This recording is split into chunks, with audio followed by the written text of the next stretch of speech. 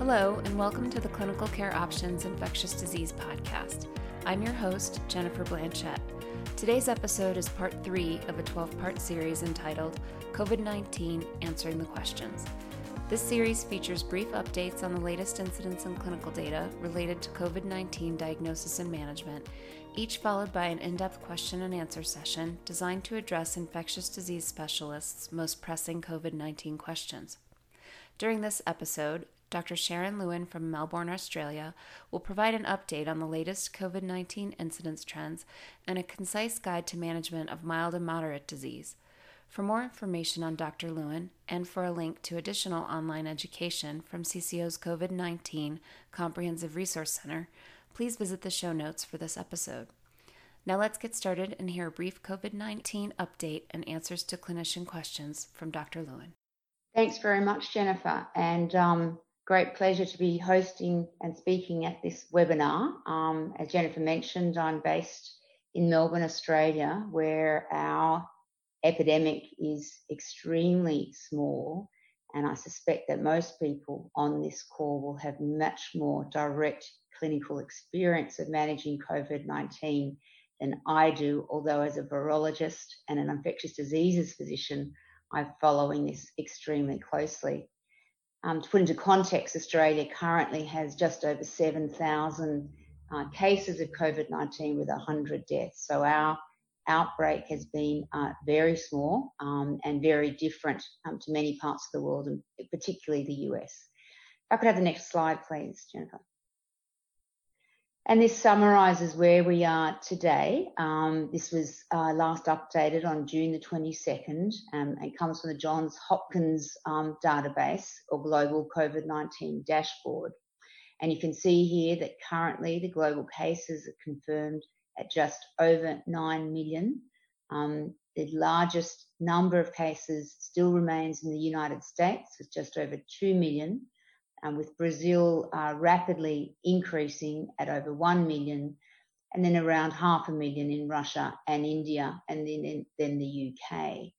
As I mentioned earlier, these numbers are very different to many parts of particularly the Asia-Pacific region, including Australia and New Zealand.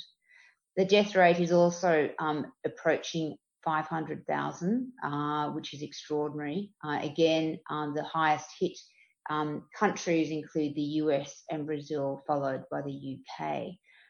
These differences between confirmed cases and deaths will be a consequence of the pace of the disease, and we'll talk about that a little later, that most people, if they die, will die in the second or third weeks. So therefore, deaths will always lag behind infections, and will also be dependent on the reporting structures in place in each country.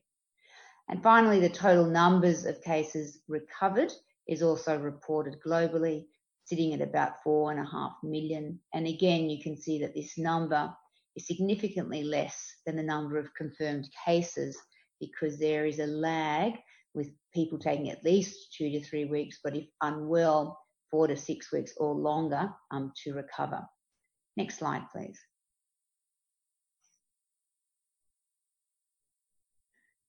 So here you can see a little bit of how the epidemic has unfolded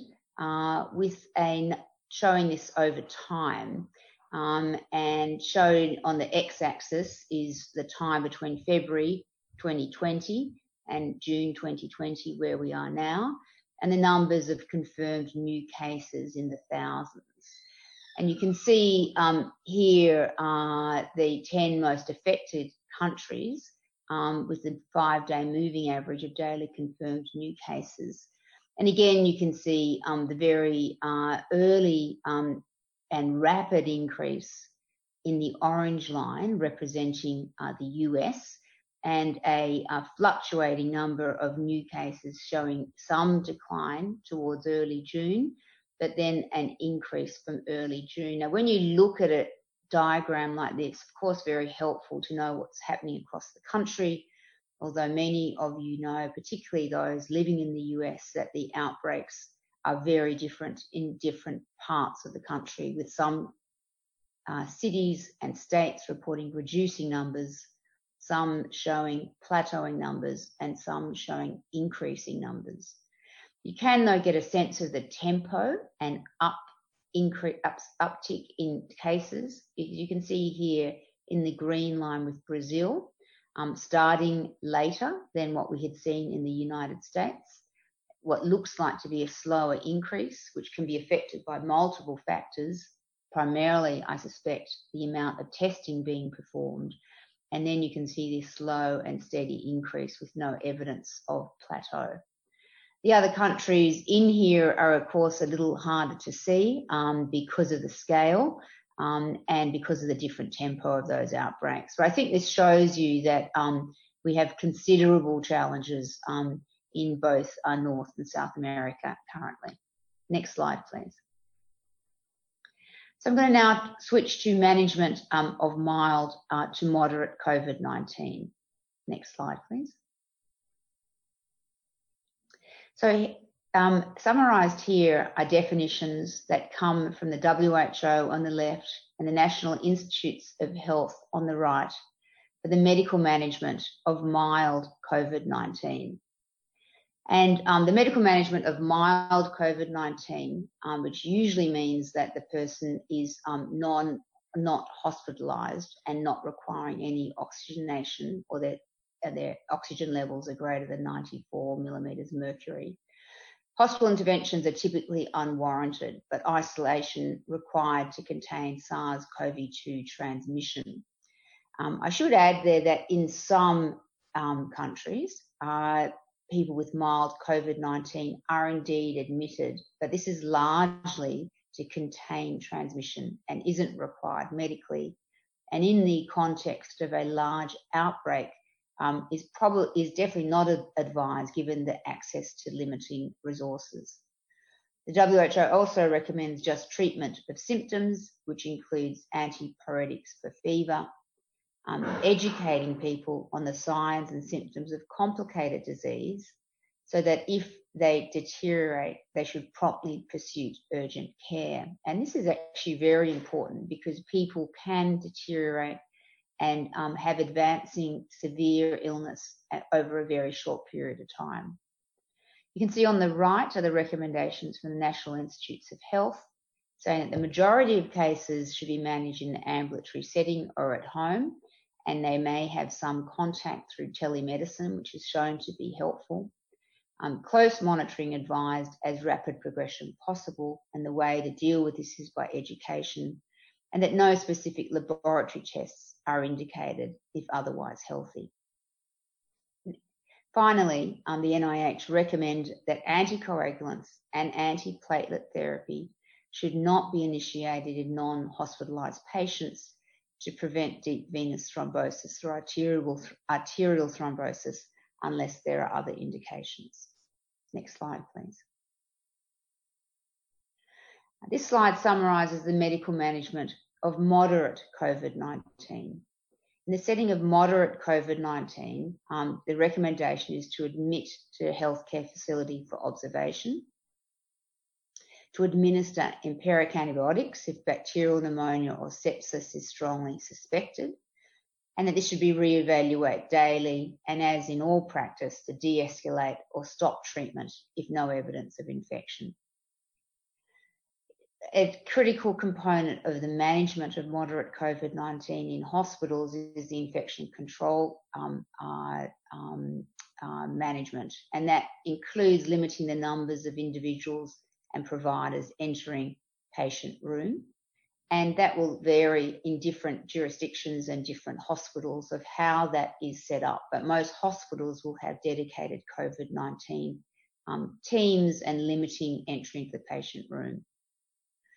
To use protective measures for aerosol generating procedure, and they should include staff wearing an N95 respirator or a personal respirator compared to surgical masks.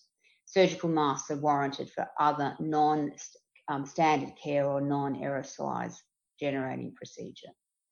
And the WHO recommends that isolation location in either a health or community facility or at home really depends on the clinical presentation and how much supportive care is required, and that hospitalisation is preferred for those at high risk of deterioration.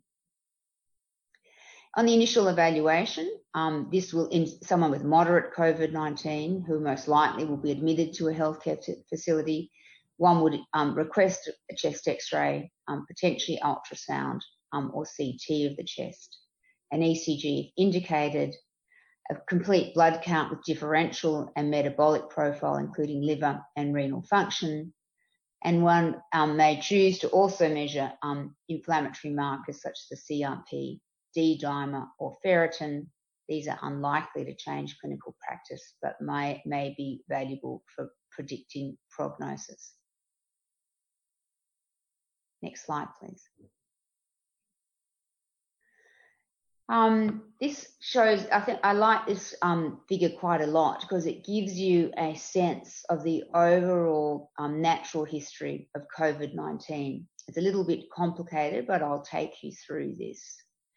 It shows you the tempo of the illness and how symptoms are sequenced related to severity. On the x-axis, you can see the days since COVID-19 symptom onset. And on the y-axis, and shown in the orange line, is an estimate of the viral load of SARS-CoV-2 RNA in throat swabs.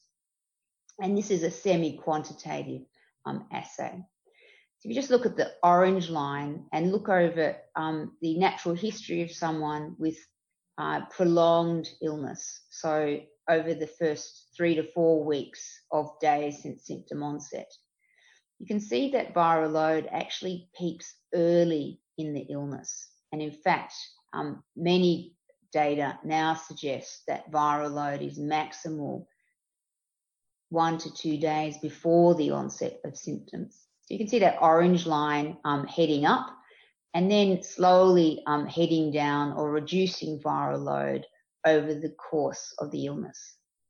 So there is a disconnect with how much virus there is and the severity of the illness. High viral load doesn't necessarily mean more severe disease, as we might think of in other conditions, specifically HIV. So in the first week of days since symptom onset, symptoms are often in the more mild range: fever, cough, myalgia, dyspnea. You may judge this clinically as mild disease. And there seems to be progression in symptoms and deterioration, commonly in the second and third weeks, which is when hypoxia, respiratory failure, hypotension, or persistent fever might be observed. And you can see that in the mid-range blue box on the x-axis between days 8 and days 14. And then if people are going to not improve, and of course at any point in time people can improve and symptoms resolve, but if there's disease progression, it's in the third week that the individual may develop ARDS, or acute respiratory distress syndrome, and either die or recover. And understanding this tempo or natural history of the infection is really important when thinking about interventions. Again, quite different to HIV. Viral load is not the entire cause of the problem here. People tend to get sick in that second and third week due to immune dysregulation, and we're now learning a lot more about what components of the immune system trigger this clinical deterioration and disease severity. But most work points to this being driven by a cytokine storm, particularly mediated by IL-6 or interleukin-6 and the innate immune response. Through understanding this disease pathogenesis, it's given us a clearer rationale for treatment choices. And as we are seeing more and more treatment results of clinical trials being published or announced, we're getting a much better understanding of which treatment should be used at what time. Again, this is very different, I think, to our understanding, and I use HIV as an example primarily because it is relevant, but also it is my own area of expertise, where antivirals for HIV play a very important role at any stage of the disease. You control the virus, and then the disease is under control and CD4 T cells recover. In COVID-19, this is quite different. The virus is causing, we think, most of the issues early on in the natural history, while a dysregulated immune response is responsible for clinical deterioration and more severe respiratory disease. So underneath the time course, you can see that a schematic, and this is just conceptual and it's not absolute, of when particular interventions are best used. And by the type of triangles you can see that interventions that target the virus are best used early in the natural history, with the goal of stopping the patient deteriorating into the second and third phases. So you can see here antivirals or small molecules that we'll talk more about are important. Convalescent plasma, which is collecting plasma from someone that's fully recovered from COVID-19, has high levels of neutralizing antibody, screened for any other infectious disease, and then given to a recipient, of course, hasn't yet been demonstrated in randomized clinical trials to show benefit, but high interest in convalescent plasma essentially acts as an antiviral drug because you're giving someone else's antibodies.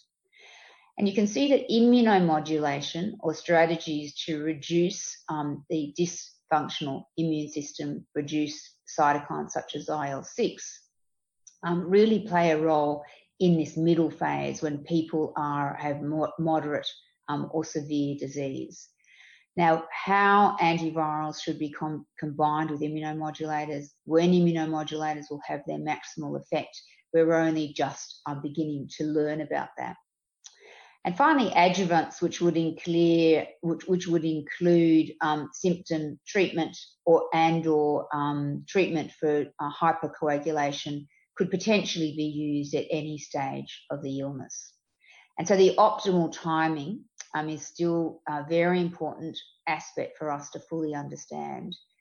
And I think this slide is important because it also tells you when you interpret clinical trials, you need to think carefully about the inclusion criteria and the clinical profile of participants and which stage they are at in this natural history of COVID-19. Because interventions that may work for someone with severe disease or ARDS will likely be and have already shown to be quite different to what might be of benefit in someone early on in the disease or with mild disease. Next slide, please.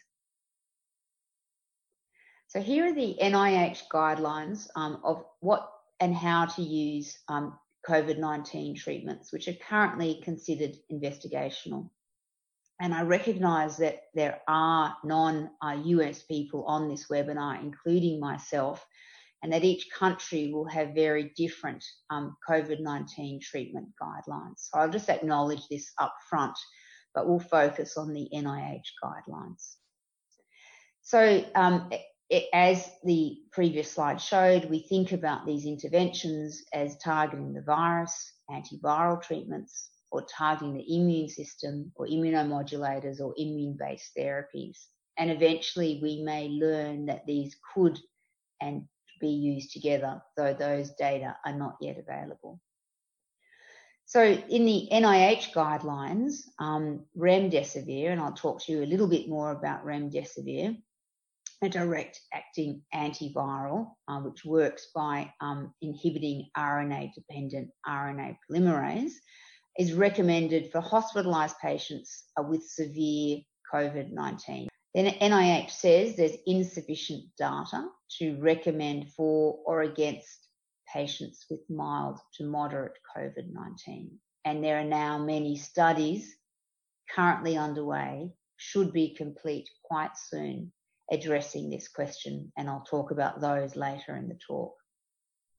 The NIH actually recommends against high-dose chloroquine. That means 600 milligrams twice a day for 10 days. And this is because there has been no evidence of any activity of high-dose chloroquine, but there has been evidence of toxicity and increased risk of adverse events, so recommended against using high-dose chloroquine. There are a number of experimental antiviral agents that the NIH recommends against, except in the context of clinical trials. And many of these agents you would have read vastly conflicting ideas about whether they work or not. And there's emerging data that should be available very soon in large randomized controlled trials that include a spectrum of people with disease severity to actually answer these questions. Those clinical trials will be available, results of those clinical trials in peer-reviewed publications should be available soon. But at the moment, the recommendation is that this should only be used in the context of clinical trials. And these include hydroxychloroquine, highly politicized drug, many studies underway, early announcement of a large randomized controlled trial a few weeks ago showing no benefit of hydroxychloroquine from the recovery group in the UK, but those data still not available in publication. Hydroxychloroquine and azithromycin is also recommended against, except in the context of a clinical trial. Lopinavir, ritonavir, or Kaletra, or any other HIV protease inhibitors are being actively investigated, still in clinical trials. The recommendation is to not use these outside of clinical trial. Now, immune-based therapies are really still emerging of how best to use them. Some exciting data on dexamethasone, which would fit into this bucket, which was announced by the recovery trial in the UK about a week ago. And in fact, their publications in bioarchives in the last 12 hours, overnight for me. So unfortunately, I haven't been able to scrutinise it, but I will talk to you a bit about dexamethasone.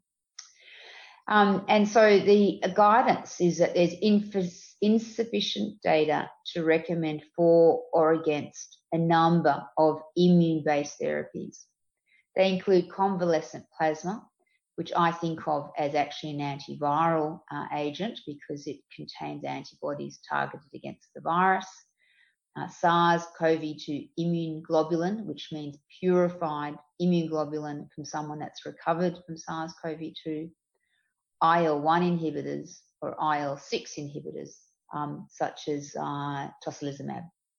And there again are currently clinical trials assessing each of these interventions, and there currently is insufficient data to recommend for or against. The NIH recommends against the use of a number of agents except in the context of clinical trials, and that includes non-SARS-CoV-2 specific intravenous immunoglobulin or IVIG, or immunomodulators such as interferons or JAK-STAT inhibitors, which are also now being evaluated in clinical trials.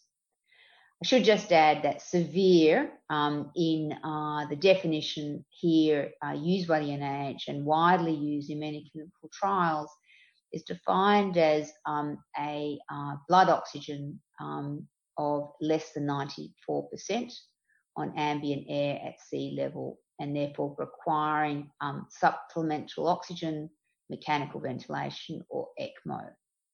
And keep that in mind, particularly when reviewing the results of clinical trial data. And in the last few slides, I'll give a brief update of some further investigational agents. Next slide, please. So this is a really important study. This is the randomized evaluation of COVID-19 therapy, or the recovery trial, being run in the UK amongst hospitalised patients.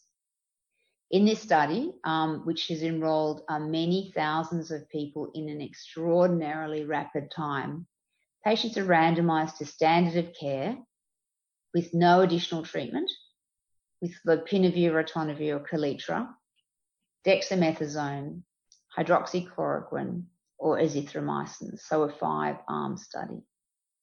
They also have a factorial design with simultaneous allocation to no additional treatment versus convalescent plasma, And if progressive disease or a hyperinflammatory state, subsequent randomization to no additional treatment versus tocilizumab on anti-IL-6. The study has enrolled more than 11,000 patients from over 175 hospitals in the UK, and they enrolled this in actual record time. I saw recently an interview with the lead investigators saying that from the study was designed and improved within a week, which is quite extraordinary. And they've made, the recovery trial have decided to announce their results ahead of publication through press releases. This has been a pattern we've seen over the last few weeks or months. It's understandable in the middle of an epidemic, but of course, I think one always, at the middle of a pandemic, I think one always needs to be a bit cautious in just looking at the press announcement, because the complexity of the participants is not always apparent. So on June the 5th, the recovery group announced that they were closing recruitment to the hydroxychloroquine arm because of lack of clinical benefit. They reported the 28-day mortality was 25%, which I should say is high, but these are all hospitalised patients, of course, so this mortality rate is high. With hydroxychloroquine and standard of care, and there were 1,500 people that received that intervention versus 23.5% with standard of care alone, and over 3,000 received that intervention, with a relative risk of 1.11, with confidence intervals crossing 1, making this not significantly different. And these results have been announced, the publication not yet available. And many studies around the world that are using hydroxychloroquine, and there are many others. And I should point out that this is the largest randomized study to date of hydroxychloroquine, the recovery trial. There are many hundreds of studies of hydroxychloroquine that actually are still enrolling and are waiting with great interest to see these results published.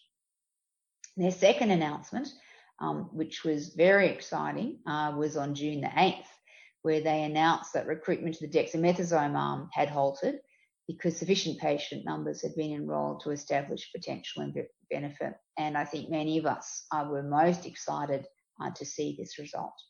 Next slide, please.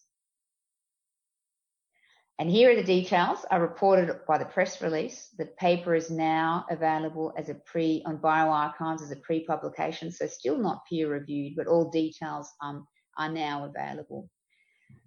And this was a very interesting finding, and I think unexpected by many people in the field.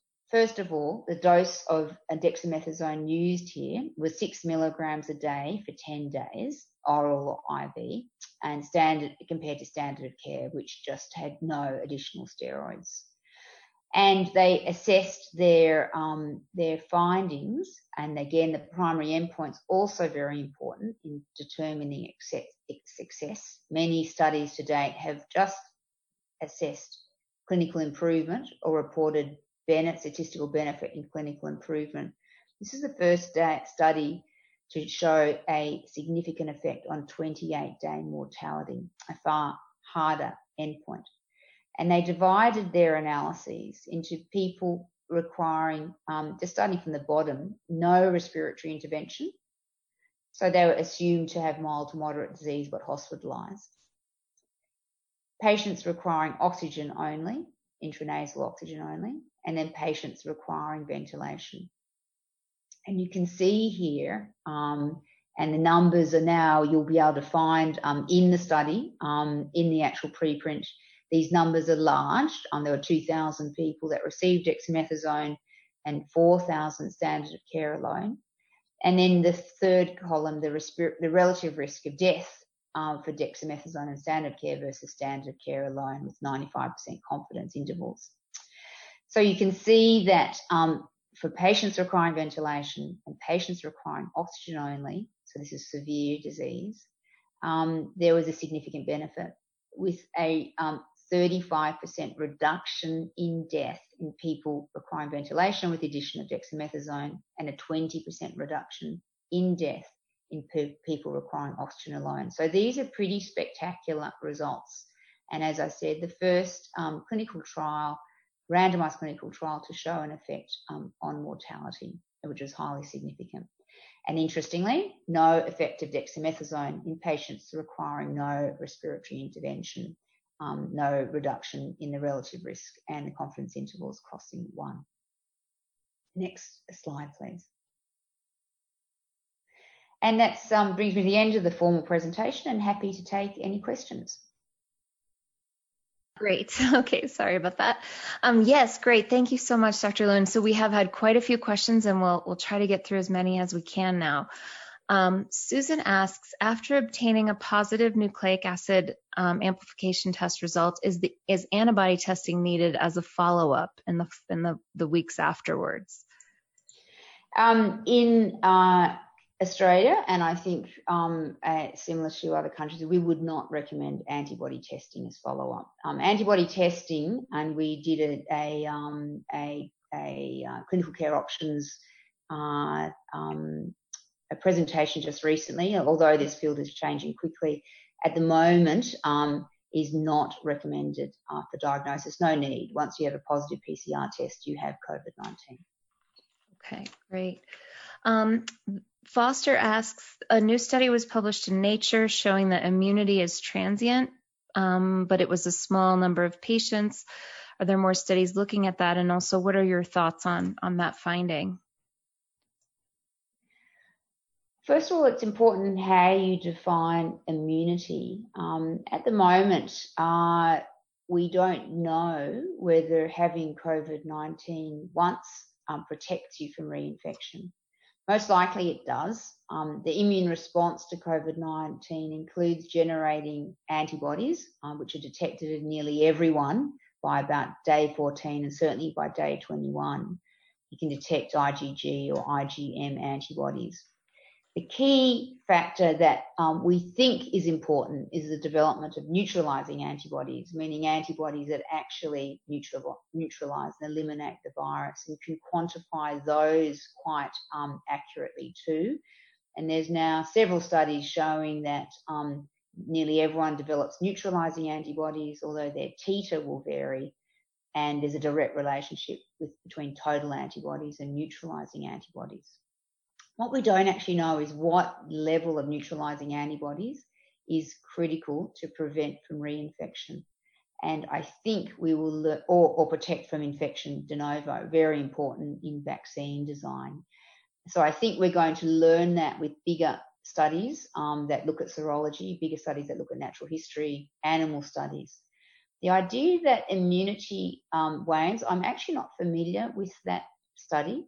The work that I have seen shows that your antibody titer increases progressively and maximizes at day 21.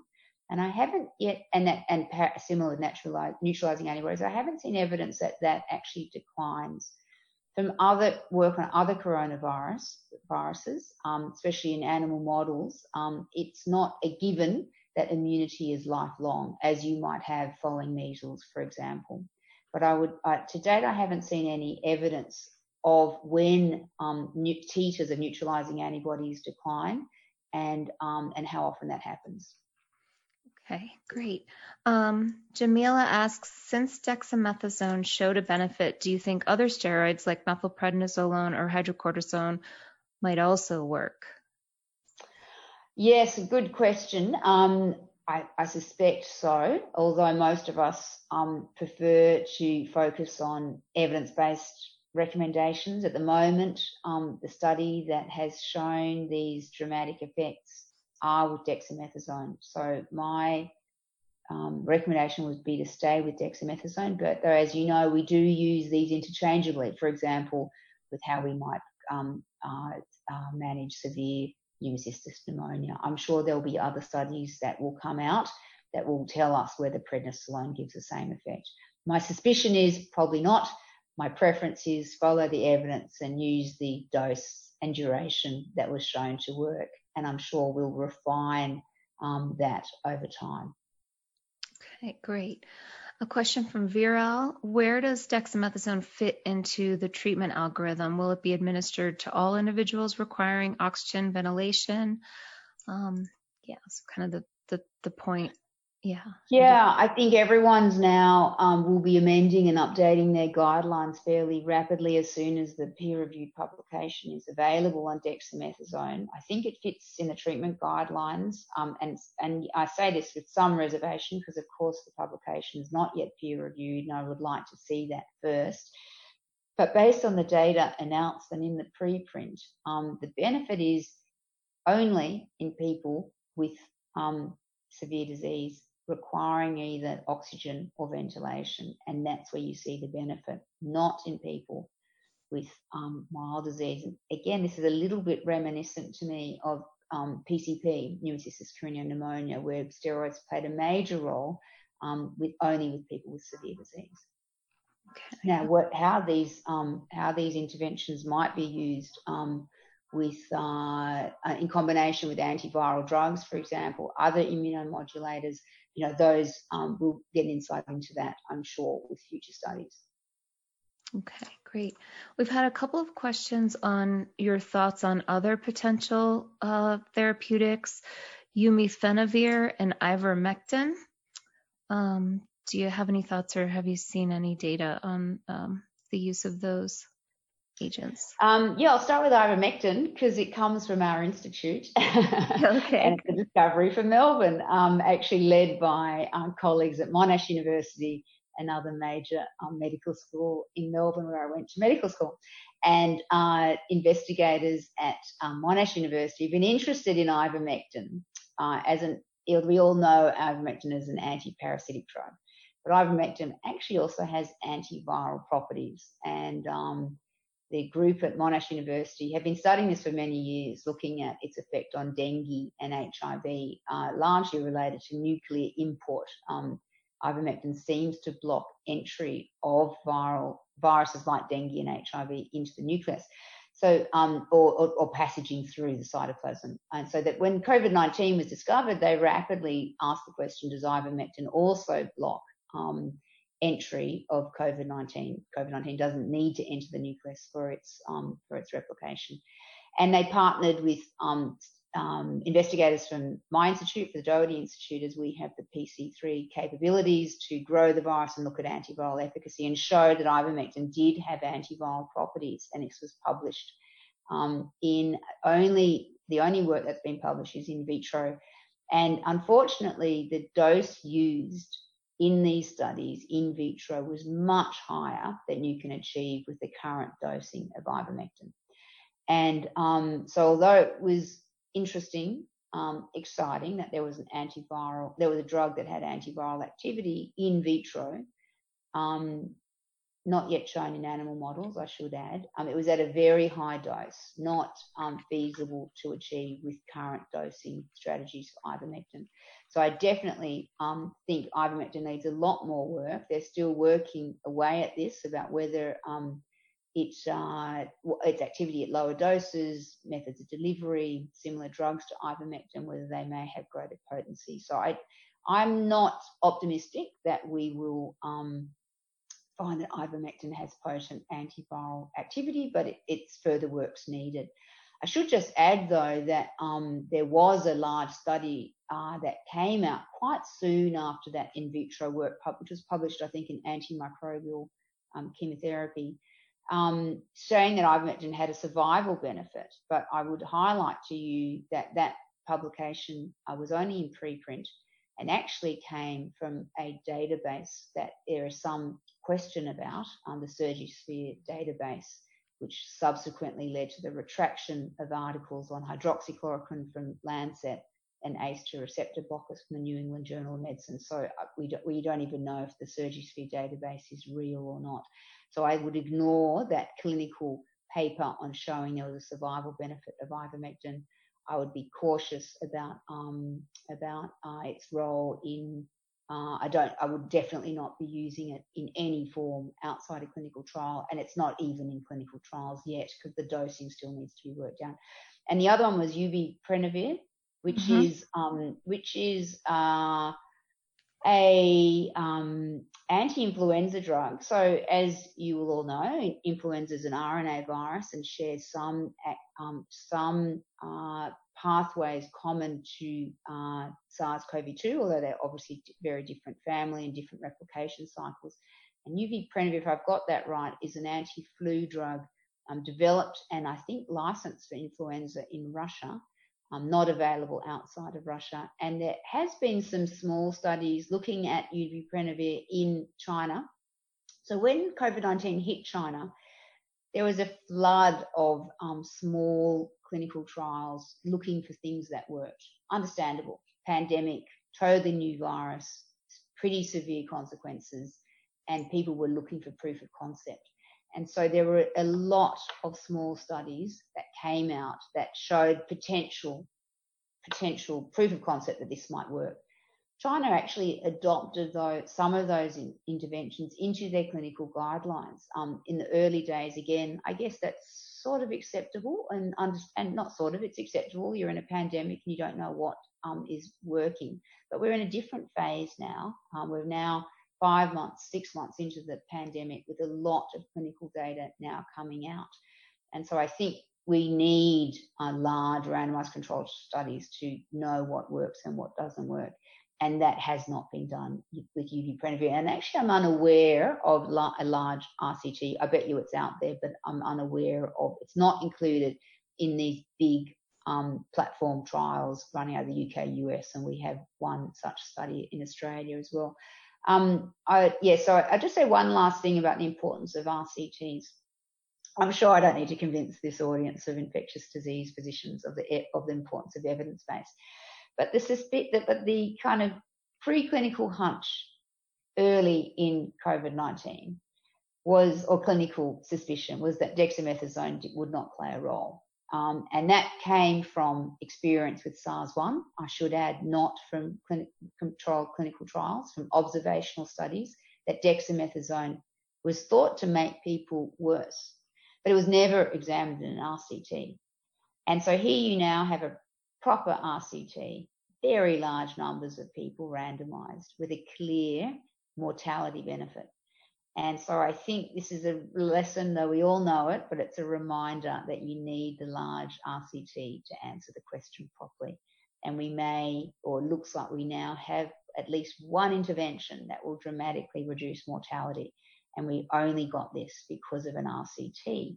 The clinical suspicion, as I said, or it was that dexamethasone or steroids was not going to work for coronaviruses. So yes, these experimental agents are really important. We need to test them in studies. We need to test them alone and in combination in an appropriate size to work out if they work or not. Great. Okay. I think we have time for one last question, and this pertains to someone has asked about the second outbreak. Is it likely to happen? And it ties to another question, which is really what differed in Australia that from other places like the US or Italy that has allowed the disease to be, or the virus to be much better controlled? The key difference was detection and testing early in the outbreak. I've absolutely no doubt that that's been a major, major factor. So in Australia, we developed a test for coronavirus at our institute, the Doherty Institute, led by Dr. Mike Catton, in around mid-January. As soon as the reports of this new coronavirus were made out of China, we became aware of it, of course, in early January, that sequence that it was a coronavirus published in January the 10th. And by mid-January, we had a test for this coronavirus that we then began to share with other similar laboratories around the country. Of course, everyone's public health system differs. In Australia, we don't have a CDC, but we have what's called public health reference laboratories in each state. So sort of 6 major public health reference laboratories. So we were testing people. We had a test available by late January. Our first case was diagnosed in Melbourne at the Doherty Institute by Mike Catton on January the 24th, 2 days after the first diagnosis was made in the US on January the 22nd. By that time, on January the 24th, we, as I said, had a test up and running. we were testing every person coming from China. But we're not testing everyone. We were heightened awareness of clinical illness in people coming back from China. We stopped flights from China to Australia on February the 1st, actually, I think about 24 hours later than the US. But the difference was that we were testing anyone with clinical symptoms who had an epidemiological risk factor at the time, coming from China or a close contact with the case. And those epidemiological risk factors, of course, changed over time as we saw an outbreak in Iran and northern Italy, and then, of course, the US. So the key for us was that we were testing, isolating infected people and quarantining all their contacts very aggressively from about mid to late January. Mm-hmm. And if I actually going back to those numbers, our testing rates in February were extremely high. And I think countries that have done well have had those testing rates, effective public health measures of isolation and quarantine, and as well as travel bans in place and operational very early. And a week can make a huge difference. I'll just say one last thing. People often say to me, oh, Australia's an island, it was summer, you were protected. But it actually was not the case. By mid-March, our numbers were doubling every 3 to 4 days, just like they were everywhere else in the world. Mm-hmm. They peaked in March the 29th. By that stage, we already had a lot of testing, so we were diagnosing a lot more people and therefore aware of who was infected and isolating quarantine. March 29th, we went into lockdown, and so then the physical distancing, of course, has played a major role. And although we have really small numbers, we still have a lot of physical distancing here in Australia. So for me, for example, in my work, we've only been working at 30% capacity. Restaurants only opened about 10 days ago. So in summary, early and aggressive testing, high awareness that this was a problem, travel bans, and then physical distancing. And the compliance has been pretty good. And starting early is the difference. Thank you very much, Dr. Lewin, for that helpful information. And thanks also to our listeners. As a reminder, to view the COVID-19 Comprehensive Resource Center on the Clinical Care Options website, click on the link in the show notes.